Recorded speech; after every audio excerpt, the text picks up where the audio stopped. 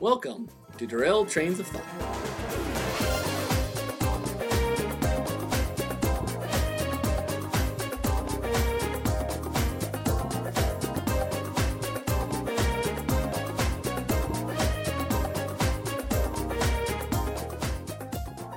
So, welcome to episode 16 of Derailed Trains of Thought, your one and only storytelling podcast. This is Nick Hayden, aka Andor the Wanderer. And this is Timothy Deal, aka the Klaus. But Klaus? But Klaus, yes. Okay. That's my dwarf from role playing. Oh, okay. One that I'm quite fond of. He was a wanderer, and he was a little slow in the head, but he had traveled to so many places that he couldn't quite remember which accent was his normal one. So he tended to alternate between them. Nice, I like that. That works pretty well. Yours sounded vaguely role-playing related. Well, no, it was just, it's the name I used to write poetry under, like epic poetry. Oh, And then it okay. became the person who would write poetry in, like, Strand Friend. Okay, nice. For a long time, names I invented in high school would transfer in different forms over and over again, like Fred Militia, who's one of the main characters of Strand Fred. I used to use for, like, every sentence in vocab when we needed to write, a sentence for the word, conflagration. It'd be like, Fred Milish started the conflagration. Nice. It's always fun when you can recycle old ideas like that. So, And you have a penchant for using interesting narrators that have their own stories, and I enjoy differing narration styles. One of these times we're going to have a topic on styles. yeah. But we're not today, so we'll go on to story school.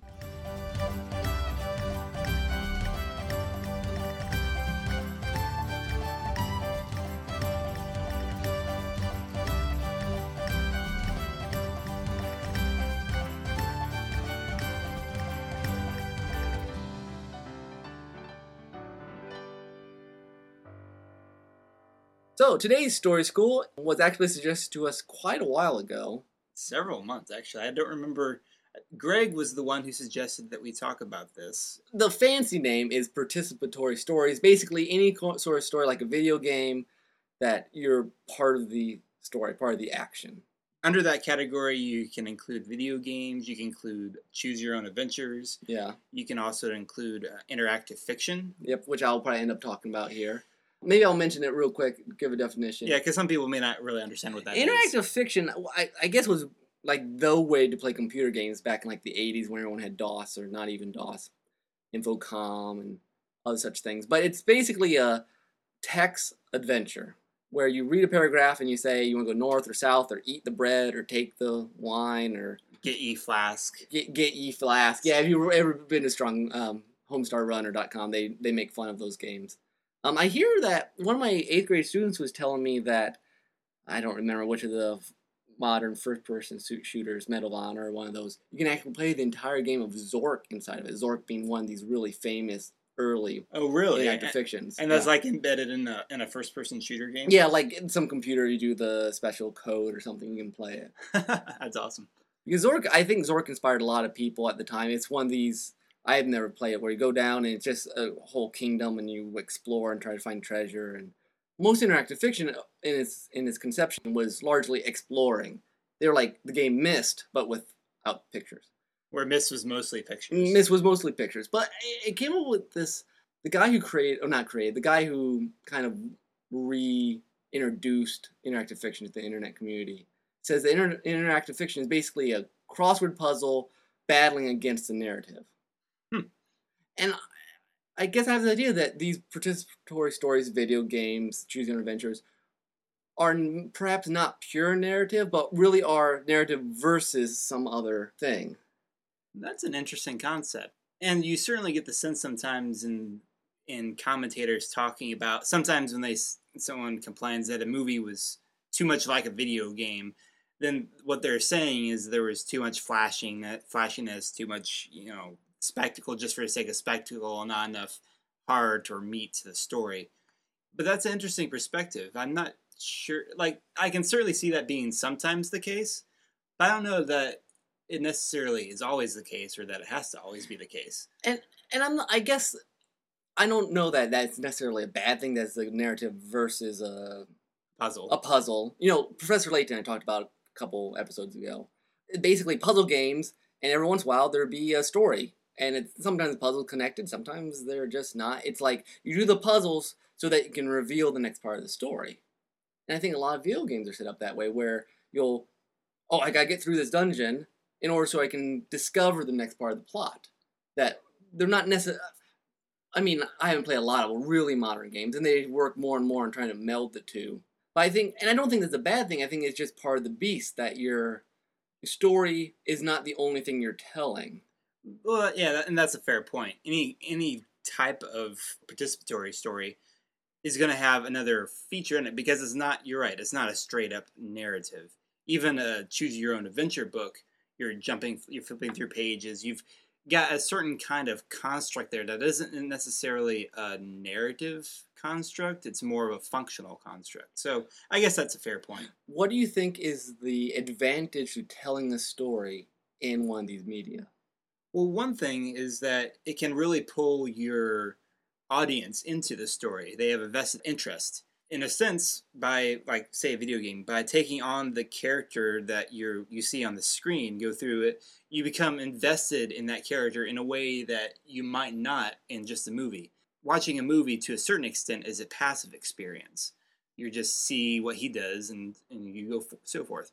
In order to progress in a video game, you have to actively be taking a part in the story. You want your character to succeed because, in a sense, you are that character. I'm going to play devil's advocate here. Oh, go for it. Say one of these, stories that many video game players love, just because I'm not in modern, like Final Fantasy 6 or 7. Uh-huh. Say you did that as a movie or a television series where you had the time. Do you think it would be as good?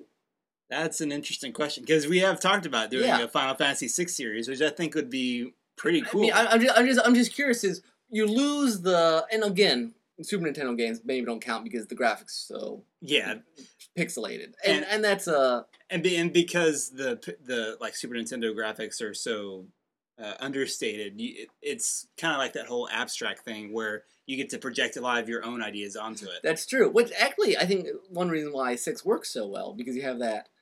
There's these, there's like little tiny block characters, but between Nobuo Uematsu's music and just reading into things, it can really work. And I know some people really prefer the old school Final Fantasy stuff because they don't like the look of the Japanese animation characters that they like when they make it the way that their culture would do it, and then some people don't like it as much, which I'm not sure is fair, but but it happens. Yeah. Yeah. So I guess still this question stands. So you lose some of that ability to interpret, but what do you gain then if you would make, say, Final Fantasy VI into a really well done, the story's held just as highly or done just as well? Well, one thing you would gain, I suppose, in the adaptation is that you would make it all a lot tighter. You could take out some of the just wandering and killing monsters and stuff, which is fair enough. That's more gameplay. That's the puzzle part. Exactly. On the reverse end of that, you're also by tightening everything. That also means you've got less of time investment, which can be good and bad. I mean, you can play a video game for 20 to 40 to 60 to 80 hours, depending on what game it is. And that's a lot of entertainment value for your money. Yeah. But a movie is only 2 hours and then you're done. That's true. Which some people, that's all the time they can afford to put in a thing. But the other ones, like, this is an investment. I get to be with these characters that I've grown to love for a very long time. Part of the reason I'm thinking on this whole line, which I think I kind of blindsided you with, is because I heard this interview with Doug TenNapel, who I had never heard of before. But apparently he's the creator of Earthworm Jim, who I've never played the game, but I guess it got in the Smithsonian, I guess. Oh, really? They were entering some video games, and I know a lot of people like the music from it. Yeah. And Doug TenNapel has done a lot of graphic novels, right? Yeah, and that's what he does now. And anyways, in this interview, he mentioned that he got out of the video game business partly because he didn't feel like he could tell the story he wanted to in video games. That he felt like, to paraphrase, you had to kind of cater to the game. That's not exactly what he said. I might be taking out context. But it made me think about that. Because I remember, I've been fascinated with the interactive fiction, this text-based thing I talked about. Partly because it's a programming language to make, and I like that sort of thing also. we've established before, Nick is one of these really weird people that likes writing and creativity stuff, but also math, which kind of blows my mind. Yeah, I'm kind of bizarre that way. It was interesting. I keep wanting to write one, but I can't come up with a plot to go with one without massive amounts of programming experience, partly because all the stories I want to tell involve some sort of important component of internal conflict change, which does not lend itself well to this sort of crossword puzzle nature of you can do it and people have. I mean, I'm not good enough yet because I haven't worked myself up, but I do think sometimes the stories I want to tell are hard to do in those media because of the sort of I create more character-based stories and less plot-based stories, and plot-based stories I think are easier in these sort of interactive stories. Definitely easier, I agree. And like you said, it's not like you can't do a character exploration because Final Fantasy probably has done a lot of that kind of stuff. And I know there's some modern games. I just read an article are trying to let your characters make moral choices in the middle, and different things happen to varying amounts of success, I think. Well, yeah, because the problem with making moral choices in a game is that you know it's a game. Yeah. And part of you, at least maybe not all people, for me, I'll be like, well, what happens if I pick this one? It's the same thing as choosing your adventure. You're like, you know, some choices are horrible. You're like, well, I'm going to try it anyways. But you can just back up and try again. Which is an odd part about these participatory stories because you can purposely go down a very evil path. I mean, if you're given moral choices, like, you could decide, well, just to see what would happen, maybe I will slaughter this person, this innocent civilian. And since you know it's also a game, you want to see what are the game consequences. Yeah. As opposed to what's the, you know, when if in life you were said, hey, you're going to kill this guy, most people would be like, are you kidding me? No way. Yeah. and I think that's an interesting dimension of these interactive stories that I'm not sure, you know, for people who are trying to talk about choices in them, I'm not sure anyone's going to approach your choice in the same way they would in real life. Which, again, that kind of takes away a little bit from the narrative aspect of it. And it may be, to a certain extent, maybe part of what keeps some people from enjoying it. I mean, talked earlier about it being people wanting a passive experience when they watch a movie or something, or, you know, they just want to sit back and relax. I remember one of the first Choose Your Own Adventure books I ever read, where I took one path and your character wound up getting arrested, and I'm like 10 years old at the time, and did me this. I felt very bad about this. Like, I'm a good person. That shouldn't happen. Why would I get arrested? But it made me uncomfortable. Incidentally, only vaguely related. I just have to give a shout. If anyone's ever read The Lone Wolf Choose Your Own Adventures, they were awesome. Oh yeah, they were role playing game Choose Your Own Adventure. We had hit points and weapons. Oh really? Yeah, very very cool. You can find them for free online now. Okay. But anyways, I had to throw that out there. But I remember I bought one. And I thought it was the coolest thing in the whole world, and I desperately want to go back to the bookstore and buy like 2, 3, 4, 5, and 6. I don't think I ever did, and I was very sad. And for years, I was like, oh, remember that book I played once, which is interesting. Not that book I read. Right. But it's a very different format. I know sometimes, especially since you had talked to me all about this interactive fiction thing, and sometimes I'd go check out, because there are a lot of interactive fiction things online, or choose your own adventure things, which is kind of easy to do now. What with hyperlinks and stuff, you just click it and it goes to the next thing. But I never really made it very far in one, because it was like, if I want to read a story, I'll just read a book. If I want to play a game, I'm going to play something that a lot more people have played so I can talk to them about it. Yeah, the thing with interactive fiction, I think, is the same thing that appeals to me, like when I play Myst. Have you played Myst? I've dabbled a little bit, but I didn't get very far. Because I was fascinated with that game. And obviously, like, everyone in the planet was fascinated with the game when it came out. Yeah. But I really think interactive fiction and a lot of these, the ones that work really, well, I won't say a lot nowadays, but there's a sense of exploration that you play it in order to see what happens next. What can I get in here next? What happens when I beat this boss? What happens when I blow up this airport? So and it's kind of a multi-layered what will happen next. You read a book, you want to see what happens next to the characters. So you have that in the game, plus the opportunity to get more fake loot and stuff. Exactly. There's a completion. There's this Flash game called Achievement Unlocked, and the entire point of the game is to unlock as many achievements as possible. I mean, it's a ridiculous game, and the achievements are things like first time you jump, and first time you die, and first time you looked at the menu. I remember seeing a Flash game like that. I don't know if it was the same one, but because it's oddly addictive because you're like, oh, I'm going to get them all, and there's like 500. Well, and this one that I remember, like you basically just push one button the entire time. It's like buy the potion, push the space bar. Good job. Then push spacebar to exit the store. Push spacebar to attack the monster. Good job. Push spacebar to... Which is, I mean, they're mocking it, but at the same time, they're kind of, the one I played was kind of addictive because you do want to check the things off your list. Mm-hmm. There's certain sort of narratives where that doesn't work as well with because they're much more internal, ambiguous, literary, to use it. I'm not sure if that's the proper word. I mean, not that you can't do it. I mean, I'm not one of those people that I think video games are art. I'm not trying to necessarily downplay that part of it. Well, I think the interesting thing, the freedom you get in a game, simultaneously loosens up the narrative. Like the more freedom you have, the less, from an author's point of view, the less direction you have over the narrative. If that makes any sense. No, that makes sense. I mean. I'm talking from an author point of view as opposed to spectators, because I'm one of these people who play games. I don't want like 10 endings because then I want to go get them all. I want to hear the story the author wanted to give me. Well, what about Chrono Trigger though? Well, that's the thing. I mean, the thing with that though, you play it through and then you don't have to necessarily. You can be at different points. That's slightly different to me. Okay, I mean, granted.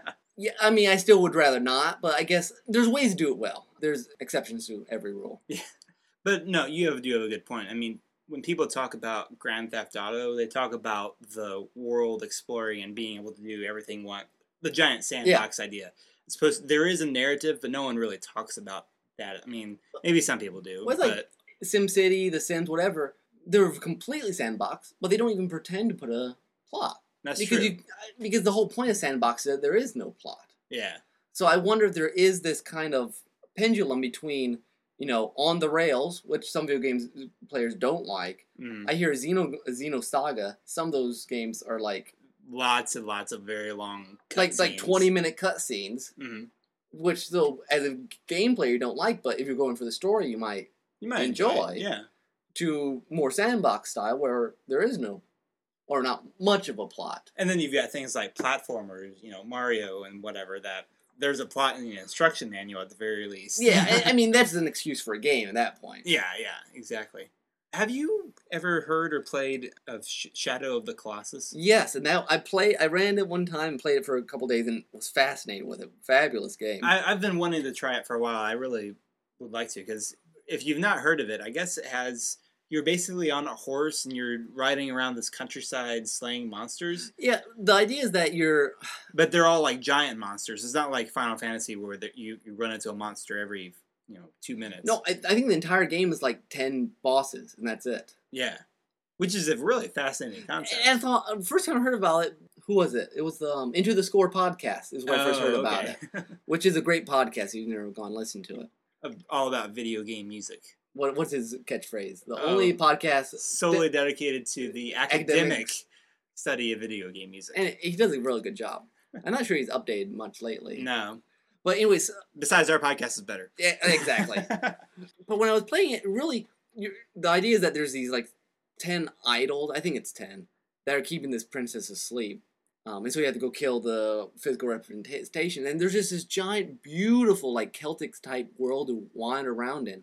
And at first, when I heard about it, I thought, well, wouldn't you just get bored wandering around? But it's a gorgeous place. There's, you got to figure out how to get up mountains. And, I mean, there's still that sort of puzzling out how to get to out-of-the-way places. And there's, it's not a compass, but there's something that tells you where the next person is. Well, that sounds like a game where the exploration is key. The exploration is key. And these monsters they're just 20 times your size. And you climb up them and you have to attack certain points. And it's a really, really well done game. I only got through probably about 3 or 4 of the guides. But and from what I understand, there is a story that kind of emerges through it. Through everyone.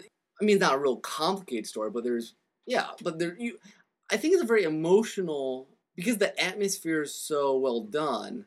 you get even as far as I got kind of this more and more ominous sense the farther they got on. Hmm. So the plot was half like this sense of what's happening Uh, to your main character. and that's something I think video games are only just discovering this, but I think that's something where participatory fiction can create something that a normal story couldn't. In this kind of slow exploration, as you're exploring this virtual world, then a story emerges from the details. And I think that's why Myst worked actually. I mean, because it was this very foggy, very mysterious, and every once in a while I get these pages where one of the brothers would talk, and you're like, they seem half crazy, and you're like, what's going, and then you figure out there's this whole kind of background story, which is tangentially connected to yours. Uh-huh. Actually, I read one of the books too. They came out with a couple novels. It was pretty interesting. Portal is kind of like that too, which it's remarkable because it starts off as a puzzle game. I mean, it really is in a sense. You're trapped in this scientific facility, and you're the experiment, and you've got this portal gun that lets you shoot interdimensional portal that you go in one, you come out another one on a different wall or whatever. But as you keep exploring the game, there's this computer voice that talks to you, and you eventually found out that this computer has pretty much taken over the entire laboratory and has done all who knows what to the people who used to work there and gone crazy. But it's a really funny, it's got a really like funny sense of humor, but it's also kind of ominous at the same time. It's a really cool way of finding out a story. I do think telling story through surroundings and atmosphere is a place where video games can work really strongly because you're immersed in the location. I mean, that's where you spend all your time. So if you have hints as you go along, little signs or things breaking down. I hear Anchorhead, which is an interactive fictional text, which is done in kind of the Lovecraftian horror style. I guess is really well done and very creepy to play, even if you're just reading it. Really? Because you're interacting and the way the descriptions change as you're walking around and stuff like that. I've only heard good things about that. I have not had a chance to play it. There was one called Sunset Over Savannah. It would tell you your emotional state, and you were like on this weekend trip, and you weren't sure you wanted to stay at your job. You'd walk around. There'd be these scenes, and it's just on this beach, and there'd be little puzzles, but they'd be like these flights of fancy almost, and then it made you work through your uncertainty with your life through these incidents that happened to you while you're there. And also very good playing with. But I really do think surrounding it with the setting and the plot and the pacing and the music, if you put them all together, it can work really well because it's that immersive aspect. So like, I've gone from like one end to the other today. Yeah. And if you do it well, I mean, sometimes you can hide. I don't know if this is something that should be advocated or not, but because of the atmospheric aspect of it, you sort of hide some of like maybe some of the pitfalls of your story. I mean, Final Fantasy has been telling the same kind of stories. Well, Square has been telling the same sort of stories between Final Fantasy and Kingdom Hearts for a lot of years now. Friendship is your power, and stuff like that. But because the characters are fun and the music is usually pretty awesome, and the setting is always very cool, you don't mind. When people say a movie is like a video game, they're saying it's bad because it's too much about mindless action. And when people say video games are too much like a movie, it's because you don't have enough freedom. That's a good point. Find that balance between freedom and narrative, and I think they're getting much better at combining the two, having this sense blurring them, and having change, things that don't feel so, not the telltale signs to say, oh, and this is your next stage, sort of thing, and which is not bad because that's just convention that we're used to. Yeah, oh yeah, definitely.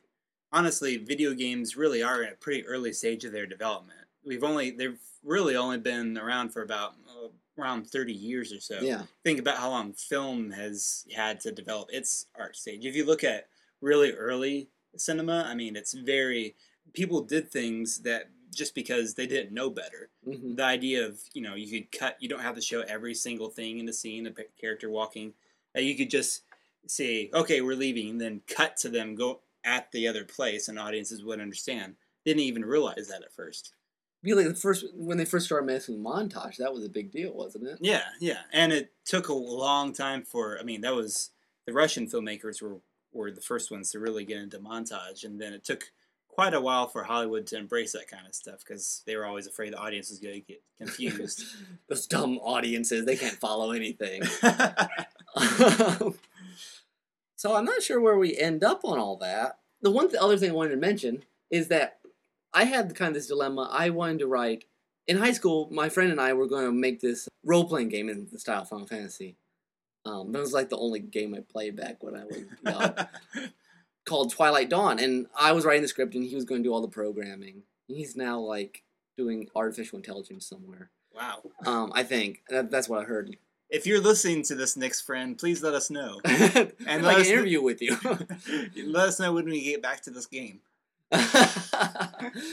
But it was fun writing the script for it, and what I found really exciting was being able to write the random townspeople writing good stuff for it. Because sometimes you play the role-playing games like, "Hi, welcome to this town," or "Man, isn't a nice day out?" Completely unhelpful, like you just want to make the town feel like it's not deserted sort of stuff. But there's another place where you can lay a lot of clues and groundwork and relationships. That's true. Impressions. I just started playing Final Fantasy XII relatively recently, and you start off in this pretty big city. There are a lot of townspeople, and of course you feel like you have to talk to every single one of them. But you get a really good feeling for the world that you're in, sometimes more than the rapid speed cutscenes will have time for it. Exactly. But because we never got programmed, I started writing things in that world in a normal, short story format. And I really like that. I'm almost don't know if I want to go back to the... Because it's been so long since you tried to plan it the other way. Partly that, and you can get so much... As an author, you have so much more control in a narrative. Mm-hmm. In a normal, paper narrative. About what the people see, what they don't see, what's important. Simple things like in a role-playing game... Well, what I like about a role-playing game, you can just travel and solve monsters. You don't have to worry about it. Downside in the book, then you have to explain how they got there, and either just cut or do Tolkien-esque traveling scene, which is kind of a pain. That's the downside to the paper narrative. But there's just you can play with you're talking about like interesting narrators. The narrators of Twilight Dawn is an interesting kind of first person omnipotent historian, I guess.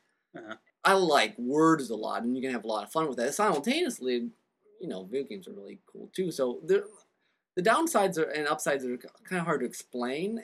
I think for the reader, but I think for the artist, sometimes you can find you just don't have as much say in a video game. Yeah, it is depth-wise, I guess, into the character. Yeah, probably if you have a particular story that you really want to tell, specifically a video game or participatory fiction, is maybe not the best way to do it.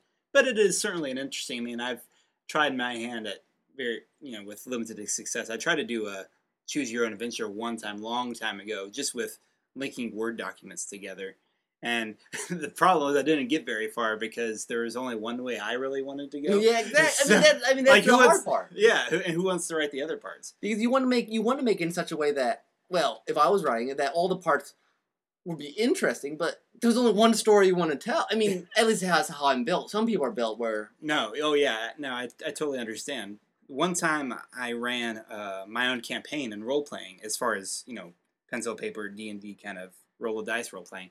I had a lot of fun with it because I had this very complicated conspiracy that was going on behind the scenes, which was fun to do and sick on the players who were playing it, because all their characters, and they didn't know what was actually happening, all this stuff. At the same time, it was a little tricky to make sure. I mean, they were a very compliant set of players, not like sometimes you get these groups that purposely try to run off the rails and try to just do whatever they want to do. Thankfully, my gaming group wasn't quite like that, but I still had to make room for them to, different paths they could follow or different doors or whatnot. Speaking of different paths, I once read this academic, I don't know if it was a paper, on Choose Your Own Adventure books.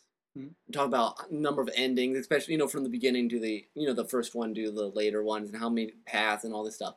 And there was one book, apparently, where there was a page that you could not get to unless you just randomly looked through the book to find it.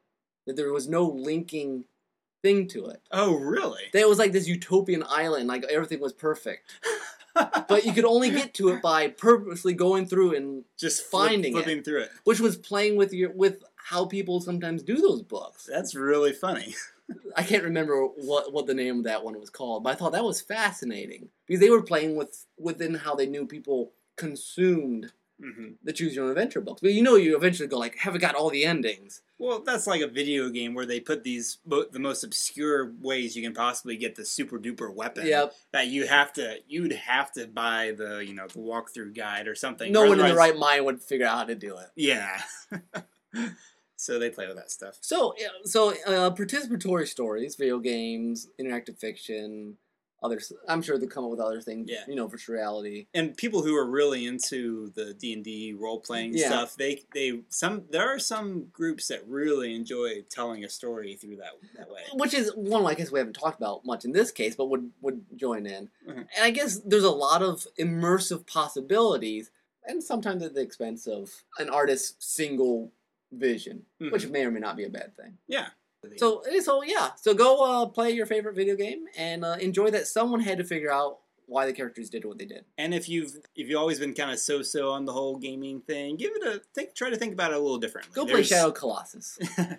there's more thought there than you might think. In some of them. Certainly more than now in most of them. Now if you listen to this and go play Pac-Man, you're probably going to be disappointed, but Pac-Man's awesome. Think about the symbolism of those ghosts. Well, aren't we all running from death? No, if you see Mrs. Pac-Man, it's the story of a love story. You ever see how they met and how they met? Is there actually a game about that? No, Mrs. Pac-Man, like we repeat the first 3 levels, and then they shows how they meet, and repeat the next 3 levels, and then they do something else. Okay, see, I've only beat 6 levels, so I don't know. I didn't play Mrs. Pac-Man as much as Mr. I don't think. So, go play Mrs. Pac-Man and rave to us about... beat it and tell us the complete story of how they met and had kids and lived a long, fulfilling life and left all their money to a charity when they died. Yeah, I look forward to hearing about that. All right, so that is our story school. And so next up after Pac-Man is our soundtrack.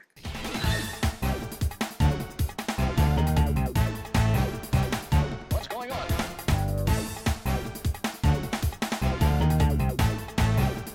What's going on? What's going on? For its soundtrack today, I decided to go with another song remixed from Super Mario RPG. We've done one of these not too long ago, actually, but one of the first video games I ever played purposefully to hear what the story was about. So this is Gino's Woods remix from Super Mario RPG, Legend of the Seven Stars, as remixed by Orky Bash. Enjoy.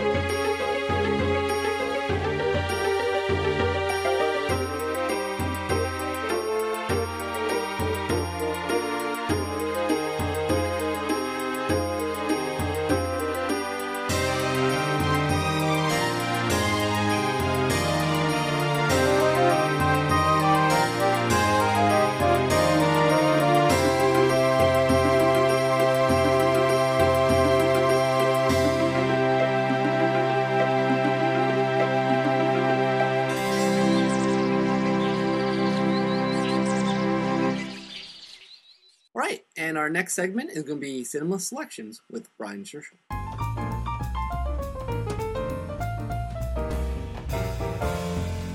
Brian and I decided to do something a little different. If you've been listening to this podcast very long at all, you've heard us harass Tim for never having watched The Neverending Story. So he wrote on Facebook that he had finally finished it. So we decided that our Cinema Selections would not talk about some very worthy classic movie, but instead we will tackle the Neverending Story.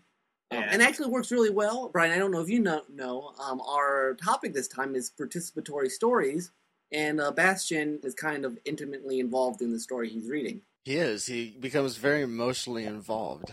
Exactly. So I figured this would be a good sidetrack from what we normally tackle. Next time we'll get to Metropolis or something Definitely. I really enjoy 80s humor. like that. All but right. Especially one that I think is, I would say, a new classic. Well, Tim, first off, how about you... We'll start with Tim, and I have not heard what he thought of the movie. Yes, I'm really interested since everybody else watched it so much earlier on, and you get a different perspective. Yeah, that's true. And it probably is fair to call it a new classic, because it seems like a lot of people who I said I had never seen it, they're like, what? How can that be? And I was not fond of 80s fantasy when I was Well, growing you saw up. David Bowie in tights. that would scar just about any kid. But I don't think that's why. Movies generally kind of scare me as a general rule. I think Honey, I Shrunk the Kids gave me nightmares. Really? Yeah, but I grew out of that, thankfully. Was probably missing a little something from not seeing it as a kid or 20 years ago. I certainly enjoyed it. Don't get me wrong, I certainly enjoyed it. But there was part of me that was like, Jim Henson's puppets were better. And there was a time or two, I don't normally notice effects, but there was a time or two, it's like, oh, there's the green screen. But I really did love the final explanation for what the fantasy world was. I love the whole idea of that it's a single place. It's like Neverland. It's a place where all your dreams and imagination take reality. And I love the idea of nothing about it being kind of related to a modern, cynical viewpoint of imagination dying almost. I thought that was very cool. I just view this movie as a series of almost emotional snapshots with a obvious really big connection in between them. There's so many poignant moments. I think what makes this a different film from the other 80s fantasies is it is a foreign film, technically. You did see that, right? Yeah, it was Germanly produced, or produced in German. Germanly produced. It actually is Germanly produced because there are a lot of German cinematic effects that I think, especially if you're a kid, but even now, if you're like 30 or any other age, I think it pulls you in. Mm-hmm. The clouds seem to be a very prominent feature of that. The clouds that represented the opening credits. Symbolism. Yeah, Mm-hmm. There's a lot of symbolism in Neverending Story. Well, why don't you give us some of the background? I'm sure you've got some stuff there. Neverending Story was, at its time, the most expensive film ever produced in Germany. Well, have any of you read the book? I've read the book, yeah, and it was a massively popular book in Germany. Yes, it was, and basically the film ends halfway through the book. Yeah, and the second movie is loosely based on the second half. Okay, yeah, that's a good system. But I was under the impression that they kind of ran out of money, and that's maybe why it stopped where it did. I'm not really sure because, yeah, Tim, you mentioned the green screen, and that's a really important thing because you do have the green screen where he's riding on Falkor the Luck Dragon, and there's the process shot behind him, but you still have to create the dragon. And that's the real problem here. You have to spend a whole bunch of money making they kind of are like Jim Henson's world, but trying to create that from scratch, essentially, is not all that easy. No, you can definitely tell they didn't really spare any expenses in this movie. That was very... It's very Jurassic Park. Spared no expense. It literally is, and that's one of my big points with this movie, is they did spare no expense on a lot of it. German Expressionism, a lot of it was about showing the viewer the fringe of dark human experience. And I think Neverending Story does that. It takes you to the nothing. What's more dark than that? That's a really big concept for, I think, a kid to look non-existence, at. yeah. Non-existence, and where's the energy from the nothing come from? What energy feeds it and makes it bigger and greater? Unbelief. It's kind of dying of dreams and stuff. Right, and hopelessness. People who are hopeless, and that's what feeds the nothing. And it's people who have given up on their dreams and people who are hopeless, essentially. And that's an interesting concept for young viewers to understand. They certainly weren't pulling their punches for the kids. They were letting them deal with some pretty deep issues, philosophical stuff. Yes, and that's where we get back to German Expressionism again, because the imagery is vivid, and at times the imagery is scary, even. Specifically, Gmork, the wolf, Oh, yeah. who was summoned by the Nothing to kill Atreyu. That scared me a lot when I was little. But why is Fantasia dying then? Because people have begun to lose their hopes and forget their dreams. So the Nothing grows stronger. What is the Nothing? It's the emptiness that's left. It is like a despair, destroying this world. And I have been trying to help it. But why? Because people who have no hopes are easy to control.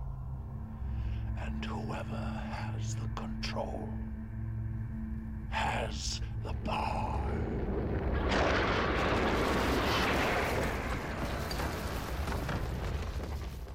Brian, can you talk to us a little more about German Expression? How has it influenced Hollywood, and what are some of the most well-known examples of it? A lot of this started during the period right after World War I, and that was when the Weimar Republic film industry and the German film industry reached their peak.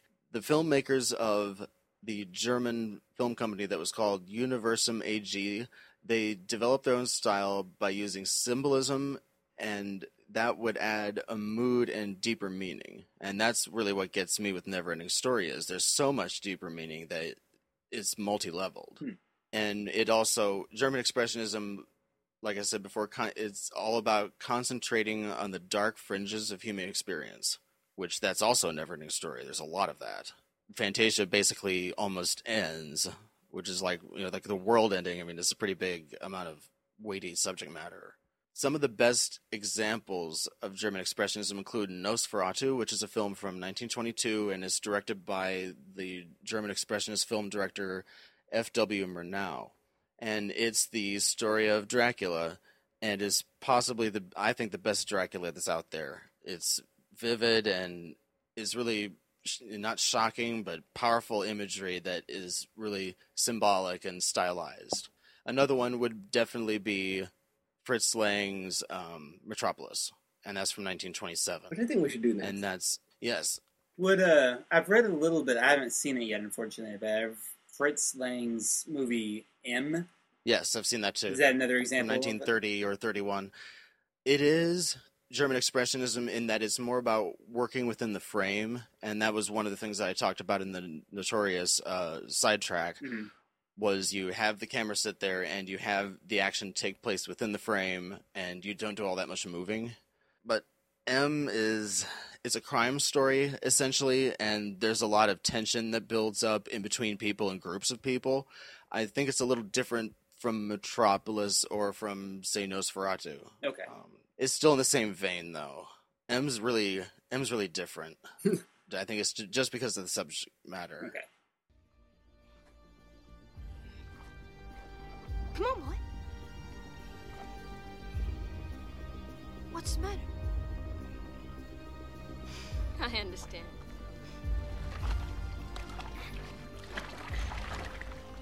It's too difficult for you. Artax! You're sinking! Come on! Turn around! You have to now! Come on! Artax! Fight against the sadness, Artax! Artax, please. You're letting the sadness of the swamps get to you. You have to try. You have to care. For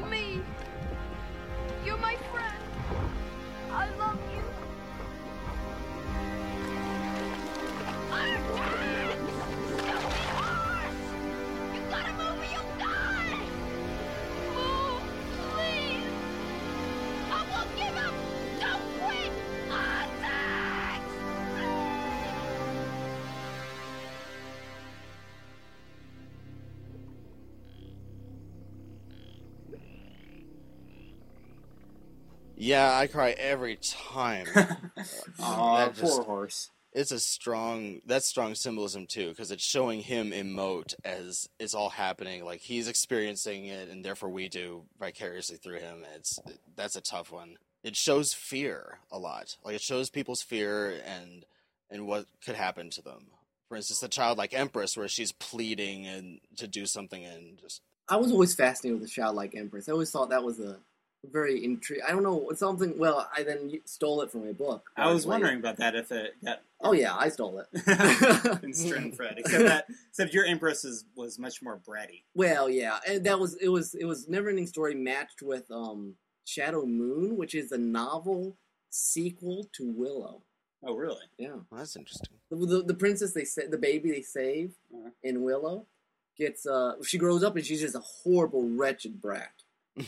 Wow, that's Yeah. ironic. That's about the best part of that book. I don't remember it being very good, actually. But and Sorry.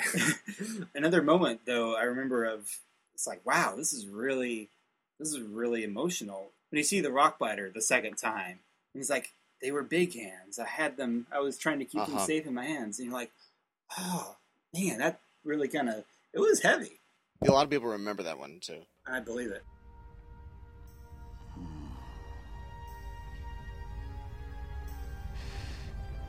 They look like big, good, strong hands, don't they? I always thought that's what they were. Oh, my little friends. The little man with his racing snail, the nighthawk, even the stupid bat. I couldn't hold on to them. The nothing pulled them right out of my hands. It is a very vivid movie. I mean, a lot of the images stick with you, and maybe that's some of the German expressionism, and some that's the emotion. It's a string of really strong emotional snapshots that create a movie, but that's what it is. It kind of goes from one to the next, and it's probably even with a regular amount of interval of time, relatively close, I mean, but it does it often enough where you really feel a lot. You're right. I guess I never really noticed that, but it really is punctuated by, Bastian being beat up, and then the intense loneliness he kind of had at the beginning. And then, the moment where he gets angry and he throws the book. Yeah. And that's really strong, is that too. when is that when Atreyu sees... When he looks through the mirror and sees Bastian? Yeah. Yeah. Is that when he gets all angry? I think it is, yeah. That's a very interesting scene all around. And I mean, and that's straight from the book. I mean, the version I read of the book was fascinating because they would have one color text for the story about Bastian, another color text for what Bastian was reading. Oh, that's cool. The line between fantasy and reality, which is blurred by the end of this novel, or end of this movie, gets blurred even more in the book because at the Empress, to kind of convince Bastian, goes to this person who's recording all the events of Fantasia, which Bastian's reading. So, like, the Empress who's in the book, the fount of all the fantasy, is going to the person who writes it all in stone and makes it. And so it's almost where what Bastian reading, what you're reading, what the Empress is saying are all right on top of each other. Uh-huh. It's a really intriguing... Simultaneously? Oh, well, almost. I don't remember exactly how it's done, but it's a very kind of mind-bending bit in the thing. And the movie does that to a certain extent at the end where he yells and then... Well, and it was a very interesting thing coming from my perspective because not knowing enough about it, I thought it was going to be a Wizard of Oz sort of thing. I thought a kid reading the book was going to get sucked into it. Like, I thought that was the main focus of the movie. I didn't know, because I had seen somewhere the image of him riding on the Luck Dragon. Okay. And so I figured at some point these stories were going to connect, but I thought it was going to be throughout the whole thing. So instead, when he's just reading and keeps reading, it's like, okay, where is this going? It was very intriguing, and that's one reason why when the two stories start interconnecting, it's like, whoa, that's cool. Yes, it's really original. There aren't very many movies that are participatory, like this at least, like a fantasy story. Not Not that Not too I many. can think of.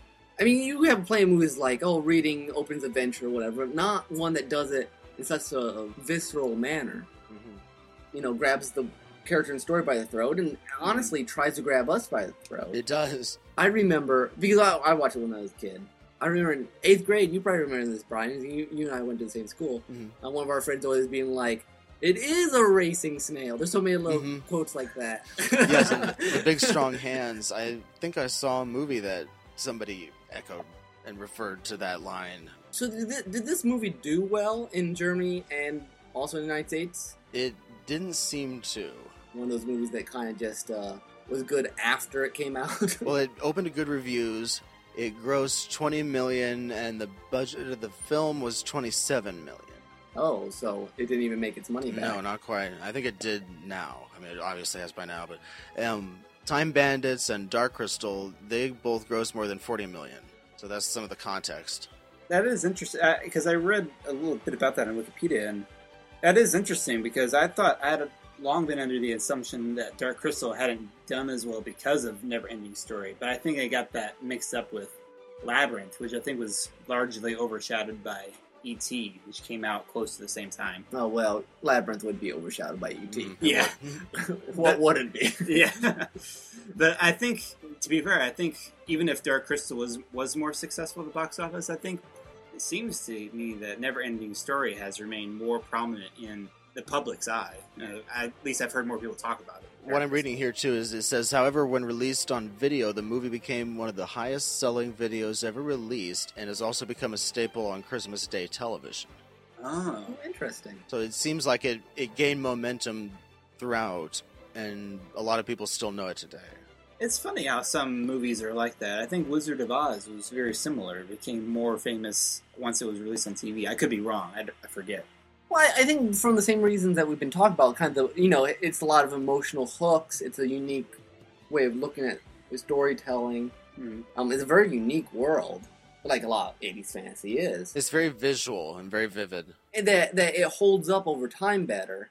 I mean, I'll get, some of the special effects, don't hold quite as well, but I think they hold pretty well for being, 30 years old or something like that? Well, plus, honestly, I like that it's animatronics puppetry. I think, you wouldn't have the same feel for, say, the Rockbiter if he was, CG. No, I No. prefer, yeah, I agree with you there. There's a certain kind of feel, and I really loved the scene where he was introduced to. I mean, it was the whole I forget what it's called. What's the term I'm looking for, Brian? Where you've got the Rockbiter was filmed to be really big, but then they stick it on top of the same film where the other cast is filmed to be really small. Superimposed? Yeah, I think that's superimposing. And because I study film and stuff like this, I know that's what they're doing. But it really worked well for that scene. It did. And the other characters that were along in that introduction scene, we see so little of them throughout this whole movie. But you can tell even their costumes were spared no expense. Yeah. And everything else. I mean, we see them again a little bit at a time throughout the movie, but not all that much. Mm-hmm.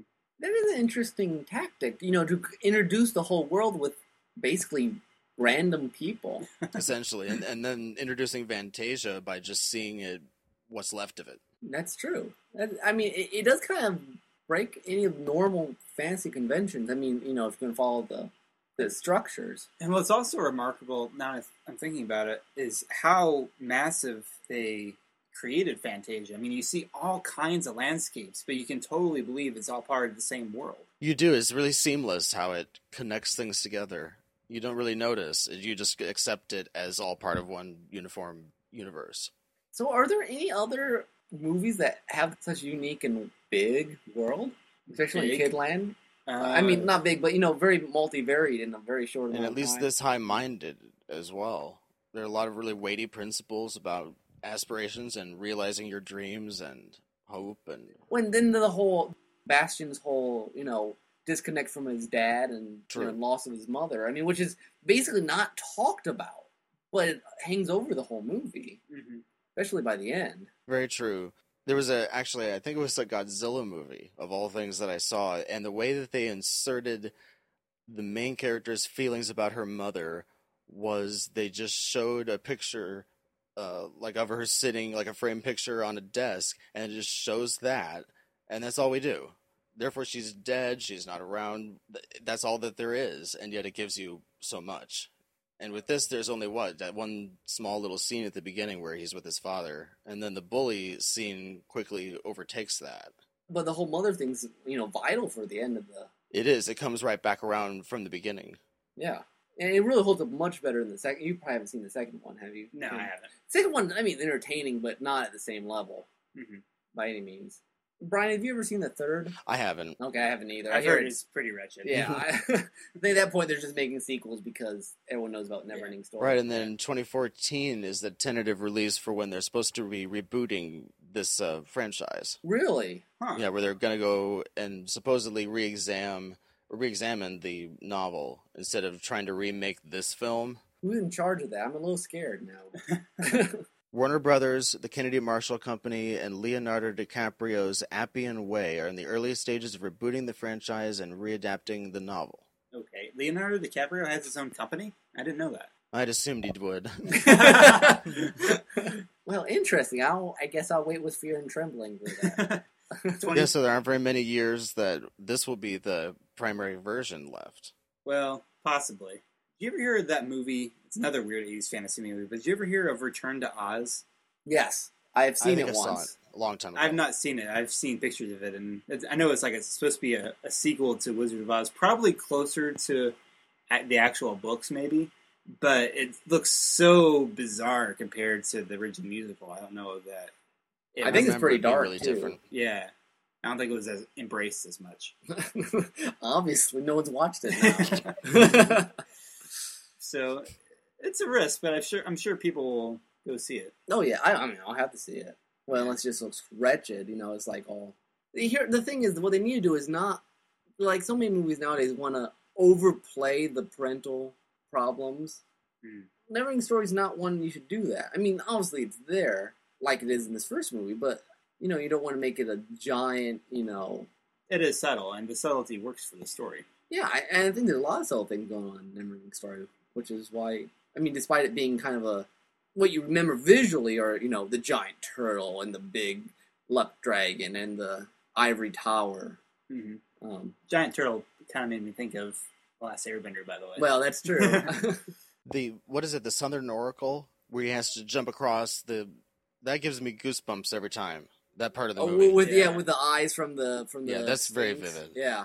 You're right. They really do. And is the German expressionism, I guess, which I never knew. Really building up each of those moments. They really build up that right before he jumps. Yes. Quite a bit. They play out each of those. They stretch it out, and that's part of the experience of the movie. How it grabs you. The horse takes forever to die. Yes, that was bad. They really got me there.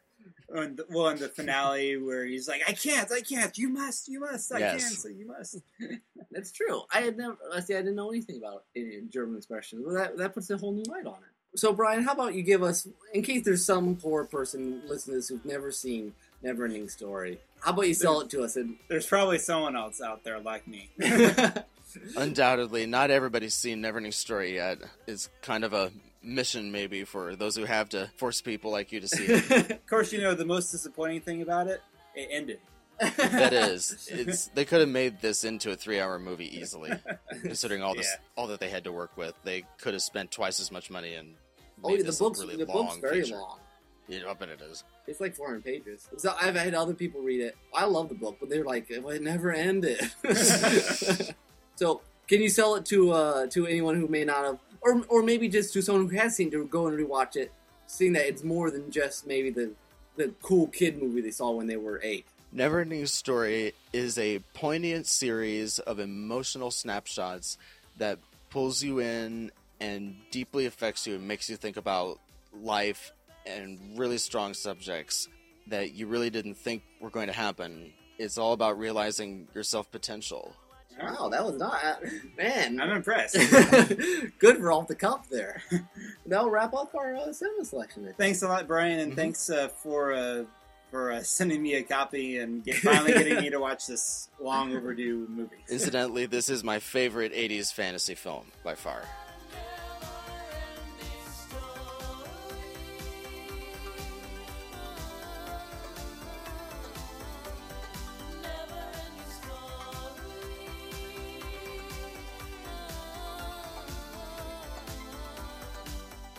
that was Cinema Selections with Brian Churchill. A special edition brought to you by Atreyu and Bastion. And the special occasion of... And Falcor. Yeah. No, that was fun. Well, yeah, it was fun to do something a little lighter.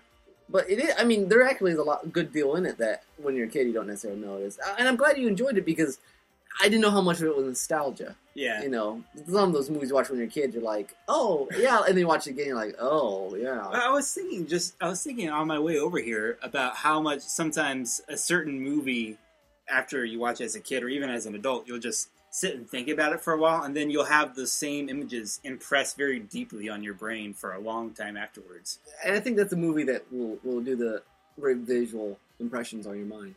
I still have this memory of watching the Chipmunks movie and about feeling very, very sad in a certain part, and because I remember just thinking about that part as I was driving back home after visiting grandma's or something. I must have been like 6 at the time. I still remember nothing else but the end of the DuckTales movie. You remember the DuckTales movie? Yeah. I had Which the was DuckTales movie for a while. Which did it way earlier than Aladdin did. Yeah. I mean, it was the same ending. You know, I think DuckTales movie didn't do very well, and I really wish it had, because I think they had been wanting to do a Chip and Dale Rescue Rangers movie, too. Oh, nice. Which, man, I can't even imagine what that would be like.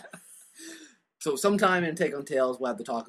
I'll have you watch Puss in Boots Travels Around the World, which is my earliest childhood memory. Mm-hmm. So, all right, so we'll wrap up this episode. Brian, you're not Brian, you're Tim. Tim, would you like to give us some contact info? Sure, absolutely. You can always leave us the comments at derailedtrainsofthought.blogspot.com. You can also download our episodes there. But today in the comments section, our question for you is... What is the favorite story you've participated in? Maybe video game, role-playing game. Interactive fiction. Yeah, I'd like to hear, what other ones, obviously... I grew up playing Final Fantasies, and a lot of people did, but I know there's a lot of other very good ones out there. Yeah. Nick and I are not the most prolific gamers. I mean... There's much more out there than I've ever touched with a 10-foot pole. Not that you wouldn't, just... Well, yeah. The trick is, gaming... It takes time. It does take time, unfortunately. Oh, yeah, and did you tell... We didn't talk about the email address. I thought you were going to complete it. Sorry. No. So our email address is derailedtrains@gmail.com. Still, no one has emailed us. So we're very sad. We haven't actually finalized the prize yet. Well, we'll give you a hug. A tribble. Please. You know the trouble with triples. There is a trouble with tribbles. It's true. And please subscribe to us on iTunes. Mm-hmm. And which is, in as much as anything, is a way for us to know how many people are listening. And please share it with other people on Facebook, on Twitter, and what other various things you want to follow or share it with. Because I think people, when they hear it, enjoy it. Yeah. We have some interesting things coming up. So there might be a preview at the end, so you can get through my kind of dark soundtrack. So I guess I'll go ahead and introduce my soundtrack, which is... I thought first-person shooters, early on were the ones trying to put you in the place of the person, of the character of the game. And I haven't played many, but back in good old modem dial-up days, it would be like, ding, ding, ding, ding, ding. And then you knew you were connected to the internet. I used to play Doom 2 with a couple of friends and had a lot of fun. We downloaded some WADs, so we used to try to make some WADs, which, were the Doom levels. I played one in the Death Star, which was kind of cool. Oh, nice. But a lot of great remixes from Doom. And I picked this one called Crushing Headache by the Aurelicon. I should probably double check this how you say it. I didn't know you were such a violent person, Nick. I playing know. Bloody Doom. Well, you know what? When you get really close to them, they get all pixelated. You just have to blow them up. Yes, it's remix. This is Doom 2 Crushing Headache, remixed by the Aurichalon?